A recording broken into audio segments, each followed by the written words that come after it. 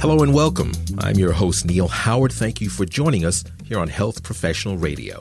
In this segment, we're going to be speaking with Dr. Firas Zar. He's joining us here as an interventional cardiologist and co-director of the Complex Heart Valve Program at Oregon Health and Science University. He also serves as director of interventional cardiology. He's going to talk about the findings from the Intrepid study. Welcome to Health Professional Radio, Dr. Zar. Oh, good morning, and thank you for having me. It's an honor and privilege to talk to all of you. I did, of course, mention that you're joining us here from OHSU. I mentioned a couple of your positions there. Tell us a bit about yourself and your area of expertise. Yeah, so I'm an interventional cardiologist by training.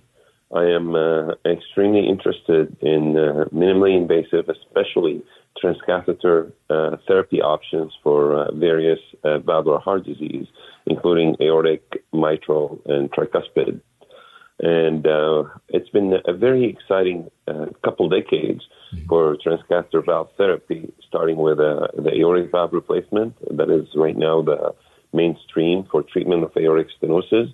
And now we start generating the data that is needed to have transcatheter mitral valve replacement as an option for patients with severe mitral regurgitation. The Intrepid early feasibility study, intermediate term outcomes.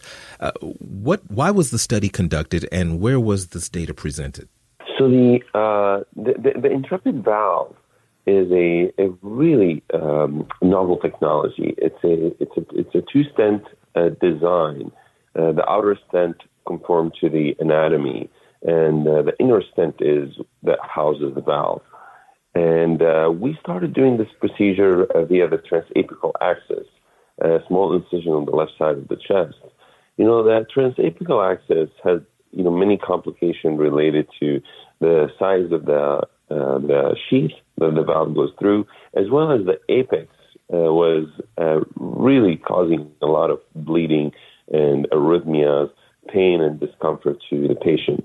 So the Intrepid early feasibility study looked at the concept of delivering the exact same valve via the transfemoral axis. So they developed, Medtronic has developed a sheath and a transfemoral delivery system that goes via the femoral vein, via the intraatrial septum, and then place that valve in the mitral annulus. In the exact same valve, the exact same position that you deliver it via the transapical axis, now you're able to deliver it via the transfemoral axis. The study was presented as the 30-day outcome last year in TCT, and the findings were extremely encouraging as an early feasibility study, showing that we had zero mortality, zero stroke. Most of those patients went home in about 5 days and did very, very well. Very, very few patients required to go to cardiac rehabilitation or a nursing facility. The vast majority of their patients, almost 90%, went home to their original home living, to their dining table, to their meal, to their plates, to their forks, no change in their lifestyle. And what we have noticed is they have done better. Their quality of life has improved, then their heart failure symptoms has improved, and they've done better. What we presented in TCT this year is the one-year outcome for those patients who crossed the one-year mark in their follow-up. And what we've actually seen is the improvement that we've seen early on has actually sustained to 1 year. The valve hemodynamics were excellent. Most patients had no or very mild mitral regurgitation. No patient had any perivalvular regurgitation, and they continue to enjoy great quality of life and free from heart failure, from significant heart failure symptoms. The hospitalization rate was low. The mortality remained at zero, and so was stroke. So it's a very encouraging result for an early feasibility study, yet small number of patients, but at least it gives some hope that the technology of replacing the mitral valve may be catching up a little bit to the rest of the therapies that is available for severe mitral regurgitation. Was there anything that surprised you particularly about this data? Yeah, so we did not know what the data is going to show. We said, okay, maybe the 30 days outcome was good. It's a transfemoral system, and this is what we expect. But it was a very small number of patients. It was only 15 patients is what we presented last year. This year we presented 30 patients. So, the number of patients is increasing, yet it's still small, but it's steadily increasing, and we're able to maintain, the good outcome. What we've also noticed is, the procedure time is about 45 minutes. And between the time that we enter the sheath in the body and the time that we take it out. So despite the fact that we're early on in the experience, most centers of excellence in the country were able to deliver those valves in a relatively short period of time. So the learning curve, as well as the ability to make the procedure generalizable, has been impressive. What also surprised us is we were able to maintain, despite early experience, we were able to maintain a very good outcome at 30 days. And unlike, for example, the transapical access, where obviously the valve is the same valve, so the patient's valve are doing okay, but the improvement in quality of life and heart failure happened very quickly in the transfemoral access.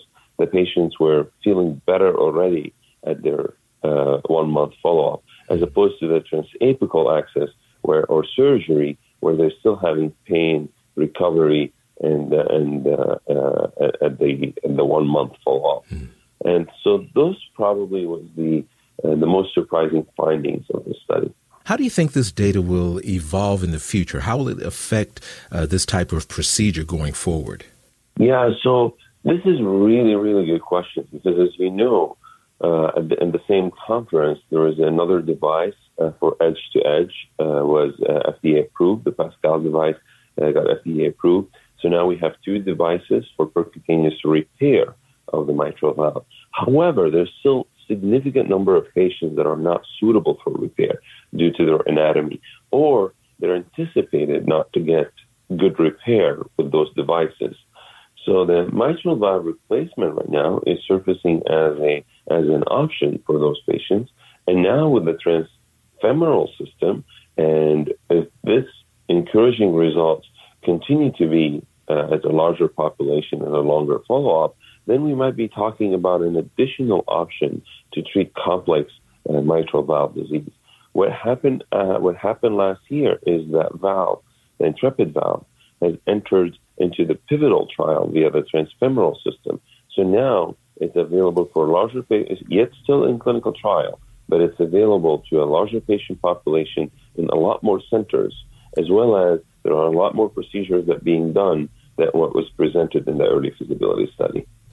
How about patients who aren't necessarily experiencing problems with the traditional valve that they have in place, but because of the nature of those valves, it is anticipated that they will experience problems? What about replacing those valves with Intrepid, even though there are no complications at that point? That is a very good question. And I think as we gain confidence in the technology, as the technology gets safer and safer, the next question comes is, when is the ultimate time to treat those patients? Right now, in the clinical trial, we are limiting this therapy to patients who are high surgical risk, which means that they're anticipated by their STS score or by the heart team assessment that they're going to have prolonged or complex post-op recovery. And they have to be symptomatic with moderate to severe or severe mitral regurgitation. Those are the patients that have been enrolled in the clinical trials right now. However, as we gain confidence with those therapy and they get better, the question, can you start putting those valves earlier and earlier in the disease process before the patients become symptomatic or before the permanent damage starts? And I think that with transcatheter therapy, we are still we're still behind. We haven't got there. With some of the younger patients who are asymptomatic or expected to have good valve repair, yes, we might be offering them early surgery for repairing their valve. But until we know more about the longevity of the valve, especially for the younger patients who are not very symptomatic yet, the recommendation is still to wait and see, unless they start having heart failure or they're showing signs of damage to their hearts from the mitral regurgitation. Well, Dr. Zar, it's been a pleasure speaking with you this morning. Thank you so much for your time. Thank you. And I hope we meet again soon to talk about more data and hopefully more positive outcomes of the Intrepid valve. Thank you. Thank you. To learn more, visit the Apollo Intrepid Transcatheter Mitral Valve Regurgitation Clinic trial at Medtronic.com under the Healthcare Professionals tab. You've been listening to Health Professional Radio. I'm your host, Neil Howard, in conversation with Dr. Fearuz Zar. Audio copies of this program are available at hpr.fm and healthprofessionalradio.com.au. You can also subscribe to the podcast on iTunes. Listen in, download at SoundCloud, and be sure and subscribe to our YouTube channel at youtube.com, Health Professional Radio.